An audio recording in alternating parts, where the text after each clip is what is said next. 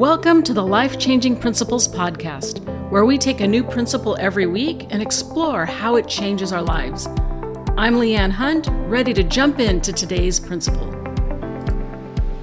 Today's principle is about having a framework in your mind so that when you learn something, you can hang things on it, and it helps you to be able to apply what you've learned to real life. And the way I'm going to explore this principle of having a framework and how useful it is by taking a skill and teaching you a skill, but doing it within a framework so that it's more helpful to you in learning and using this skill. So the skill that I'm going to teach you is called reflective listening, and the framework that we're going to hang it on is called the Who's Upset framework. So let's think about this for a minute. In our lives, we're constantly having conversations with people who are in 4 different states of being upset. Either the other person is upset, or you yourself are upset, or nobody's upset, or everybody's upset. Both of you are upset. So if we think about this framework as we approach each conversation, there are actually skills that can be used to make the conversations go better depending on which quadrant you're in, depending on who's upset. If nobody's upset, you can just have a regular conversation.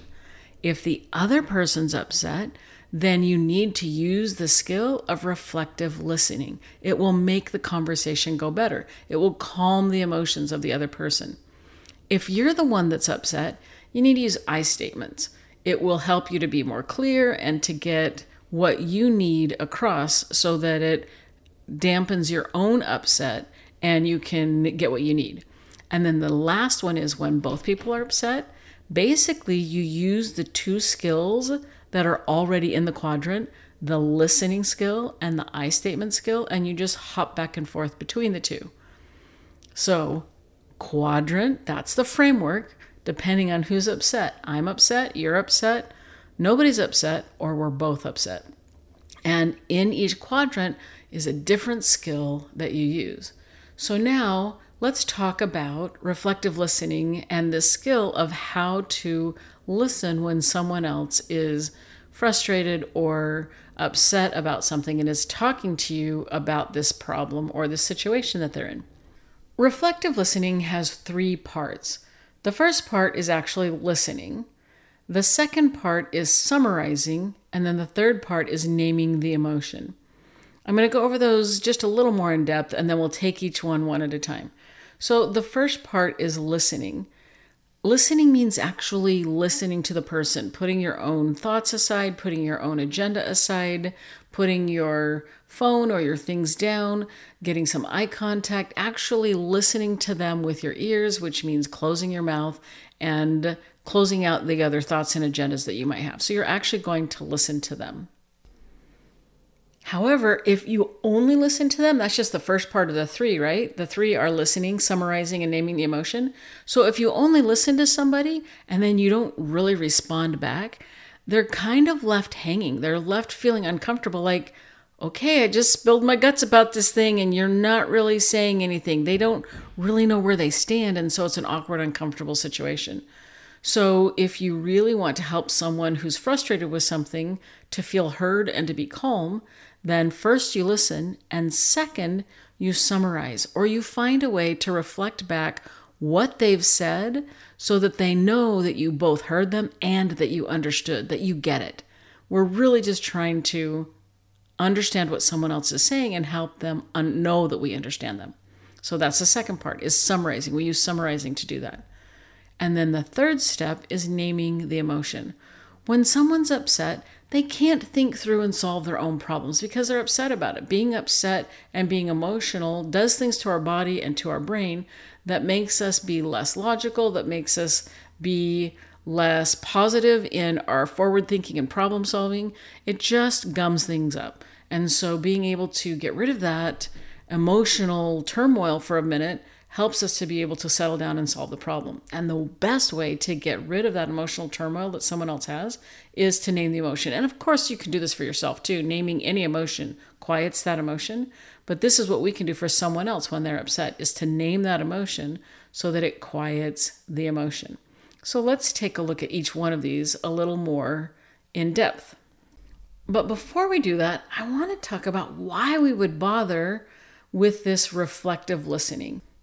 In all of our relationships, we run into times when someone else around us is upset. It could be our kids if we're a parent.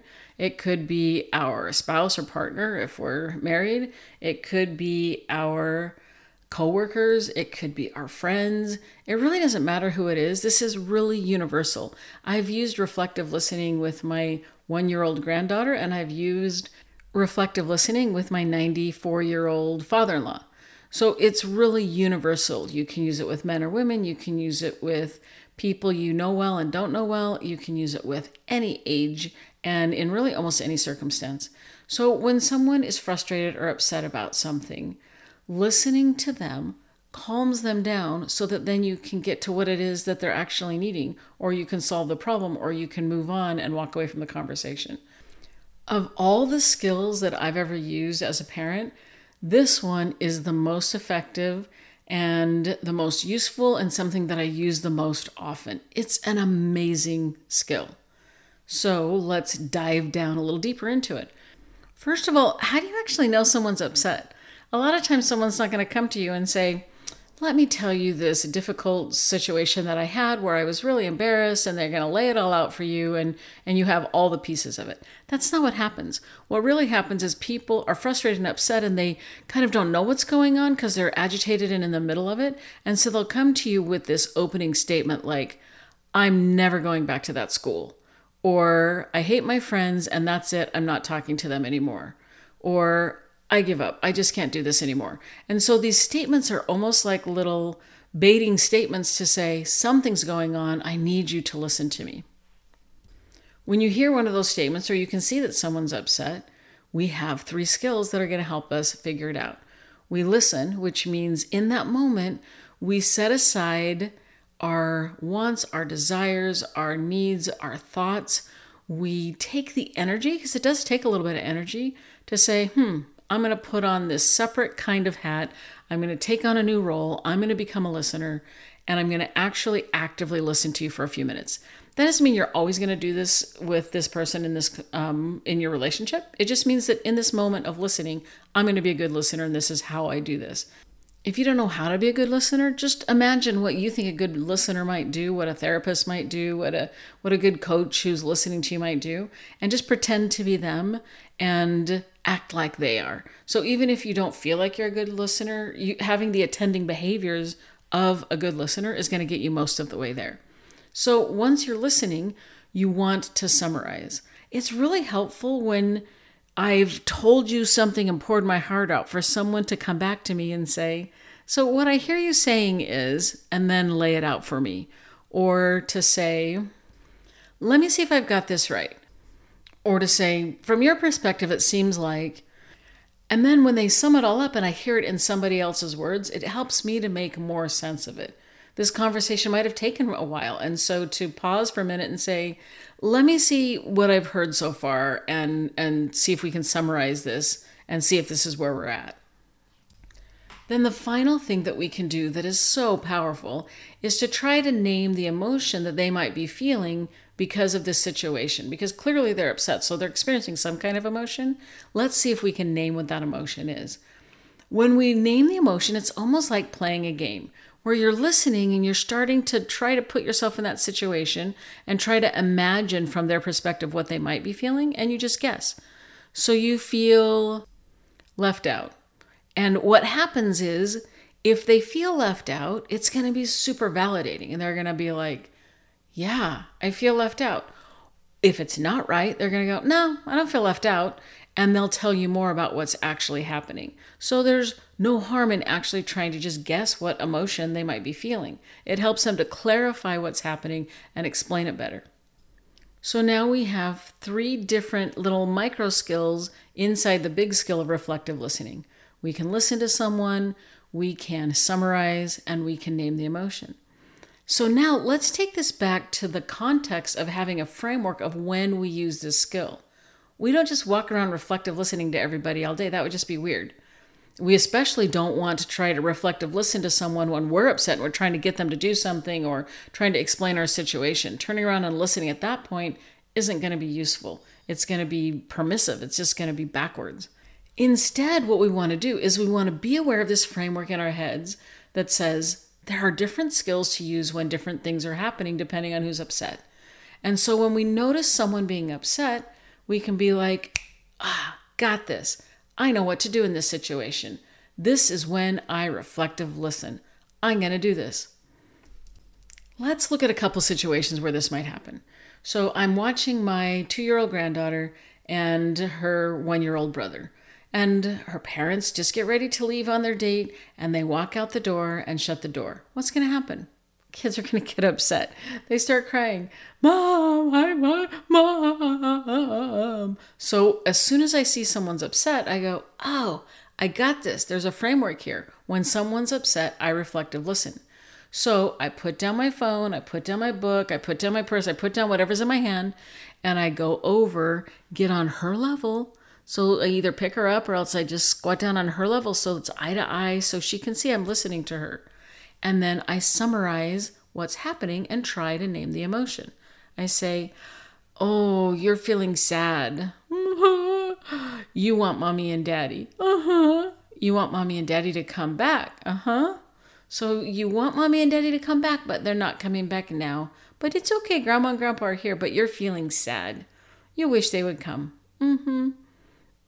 It's amazing. But if you'll do this, they calm down. They don't keep crying forever. They just go, oh, someone's hearing me. She knows I'm sad. She knows I want my mom, but she's not doing anything about it. But that's okay. At least she knows what I want. I'm not alone here. I know that I'm supported. I know that someone's got my back. And all right, let's go play or let's go have a snack. Let's take another situation. Let's say you're on your regular walk with your neighbor and you're walking around the block or whatever your little route is. And partway through, she starts telling you about a big situation that's happening that's making her really frustrated and upset. And you can hear the emotion in her voice. You can tell that this is a problem for her. What do? You go, oh, framework. She's upset. It's time for me to listen. And so you pull out your 3 skills, your listening skills, your summarizing, and you're naming the emotion. And that's what you do in this conversation. You say, oh, tell me more. You're trying to listen. So you're opening yourself up and you're asking her to tell you more about what's going on. And then you summarize what's actually happening. Wow, that sounded like that was really embarrassing in that moment. It sounds like you're confused about what to do next. It sounds like this happens a lot with your sister-in-law. And it's really frustrating and concerning for you because you're not sure how to stop the pattern. It sounds like you're feeling a little helpless because you want to go to these family gatherings, but you can't control what she's going to say. And so you're feeling helpless in the situation. A lot of times as friends, we want to jump in and we want to solve the problem, right? We want to start telling her what she should say to her sister-in-law, and what she should do, or how she should stop going to the family gatherings, or whatever it is. We want to give them advice. And maybe down the road, there is some brainstorming that you could do with her, and there's some advice that could happen. But while she's upset and frustrated with the situation, she's not ready for the advice yet. She first needs to process the emotion so she can actually figure out what the real problem is. Is the real problem that one moment of being embarrassed? Is the real problem the pattern of what her sister-in-law keeps saying?